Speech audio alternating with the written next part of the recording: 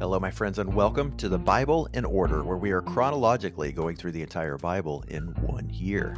Today's reading for September 3rd is Ezekiel chapters 22 and 23. We're going to begin today talking about judging. It's a hot-button topic.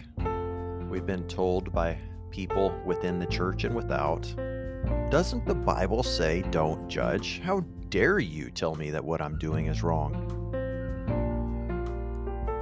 In chapter 22, the word of Yahweh came to Ezekiel, "As for you, son of man, will you pass judgment? Will you pass judgment against the city of blood?" How horrible that the city of Jerusalem has been referred to by God as the city of blood because of the sin, the depravity, the wickedness of the people there, from the least of them to the greatest. Notwithstanding, there were a few righteous, I'm sure, but the majority were even sacrificing their children, burning their children, their babies. It was a horrid place because of the actions of the people. Which of you in the grocery store, when you see a toddler running, screaming, grabbing things, and the parent standing idly by, maybe scrolling on their phone or responding to a message and ignoring their child, which of you does not judge them in your heart? It's human nature. God put it there. We are to look at what is right and what is wrong, and our hearts cry out for the right thing. It's natural. But what does the Bible say about judging? Well, it says a lot of things. Jesus said, "Don't judge lest you yourselves be judged. With the same measure you use, it will be measured unto you." In other words, don't be a hypocrite. The verse right before that, and that was in Matthew 7, right before that, at the end of chapter 6 of Matthew's Gospel, Jesus says, "Don't worry." Which of you by worrying can add anything to your life? It's funny how we skip right over that. It's okay to worry. Oh, I'm just worried about my children. Our culture accepts that. Our society accepts worrying. Oh, but don't judge. Funny how we pick and choose, right?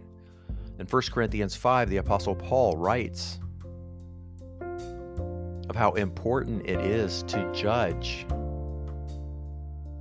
We are to judge one another. How would you take somebody to court that you fellowship with, that you go to church with, that you would sit before an unrighteous, corrupt judge who's going to be bought off? Why would you go to court? Don't you know that you are to judge the world? Paul says, don't you know that you are going to judge the angels? Saints, believers, we are to judge the angels.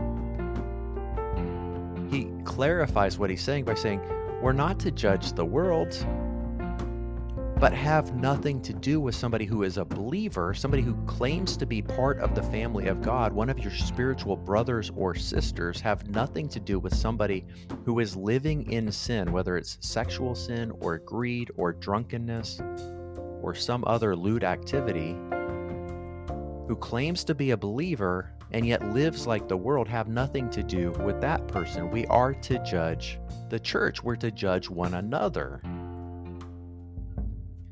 Paul says, don't even sit down and eat with somebody who is living in sin and yet claims to be a believer in Jesus Christ. He also clarifies again, I'm not talking about the world, he says. 1 Corinthians 5 and 6. So we have to be careful. And then put ourselves in Ezekiel's shoes. He's trying to be righteous. He's in this city with all of these people, his nation. And God's saying, will you pass judgment? And it's funny, we don't get an answer. It's implied. I believe he is passing judgment. He's agreeing with the heart of God and saying, relaying God's words. The city that sheds blood. So sad. And it caused me also to think about these people. Why do they sin? Why do we sin? We see this analogy of this beautiful bride that was rescued by God, provided for, given everything she needs, and that she continually presents herself to suitors who are incapable of recognizing her worth, her beauty, and appreciating her for all that she is. And so she's also unwilling and incapable, perhaps, of recognizing her worth and how beautiful and precious and loved she is. It's not unlike us. God says, "You are my son, you are my daughter. I have chosen you. I love you." For God loved you so much that he gave his one and only Son, so that whoever would believe in him, so that when you believe in him, you can have everlasting life. God did not send his Son into the world or to you to condemn you. No, it's to show his love for you, to rescue you, to pay a ransom for you.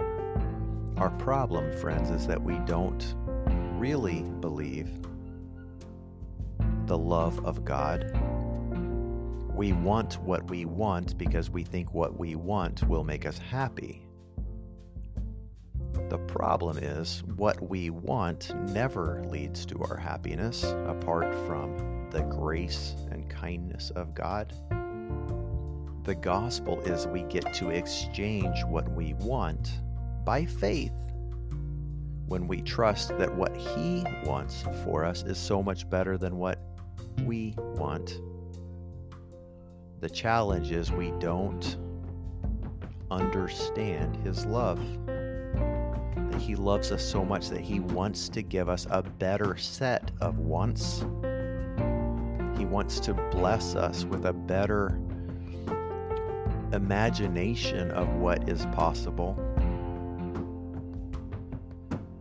We don't understand our value, and so we seek significance in the lesser things that cannot ever really make us happy.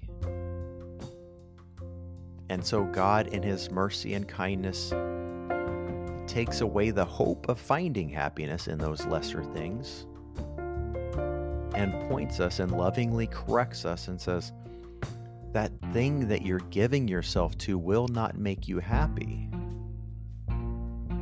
Learn from your mistakes. It is insane to do the same thing over and over and expect a different result. The thing that you have made an idol of, whether it's your relationship with your children or maybe a spouse, a significant other, maybe it's money, maybe it's alcohol or drugs, maybe it's gambling. You're seeking significance in fill in the blank, whatever it is. It could be a good thing, it could be a bad thing, it could be a neutral thing. The thing doesn't matter. The problem is you're seeking significance in something. You're trying to find something to make you happy, but it will never be able to fill God's shoes. And it's very interesting because your self-worth is directly linked. Your understanding of your self-worth, your understanding of who you are in relation to your Creator. In other words, the greater your lack of faith or the smaller your faith, the less you understand self-worth. the less you understand your identity, and the more you seek these other things.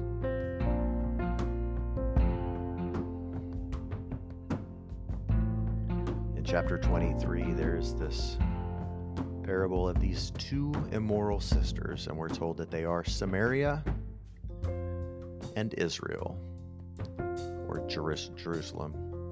And the second is even worse than the first.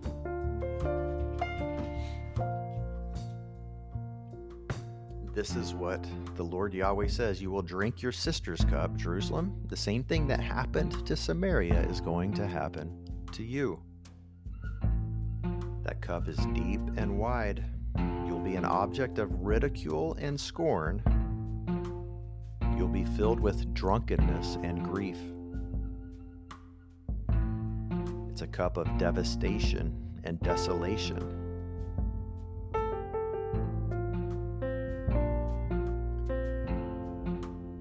It seems harsh, but in reality, it's a loving warning. Friends, the thing you want will not lead to your happiness. God is trying to get through to us to say, you could have so much more. But the sin nature, the enemy, speaks to our sin nature. He speaks to our flesh. And he seeks to turn these things that we want into idols. Good things, healthy relationships, fulfillment, a good job, provision, being able to provide for our families and our loved ones. These are all good things. Even a ministry, going to start a church, whatever it is. But the time, the instant that the thing becomes more important than the Creator, than the Father, we've gotten so far off track. The enemy lures us, but it's never enough. He wants to give us happiness, the promise of happiness, but it's never enough. And so we want more and more and more. And to use the example of alcohol, at first it's one drink or three or a little buzz, and it's just not enough. So how do I recreate that? I have to have more and more and more.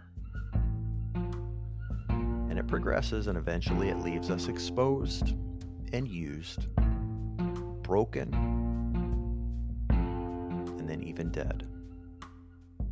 And the good news is, friends, as we will see in the second half of the book of Ezekiel, the Messiah is coming. He's already come, but he'll be coming again, this time to set everything in order. And for those who submit to him now and endure the process of being changed into his image, for those of us who are willing to lay down our lives and pick up our crosses and follow him, he will give the opportunity to reign with him in the coming time of his future kingdom here on earth. And he's so humble that he even allows us the privilege of partnering with him to advance his kingdom here on earth.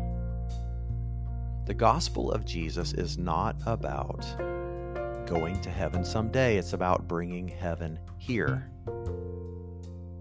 And we get to do it. Many of us are wasting away, idling by, because we don't understand that we have a job to do. We have a purpose for here.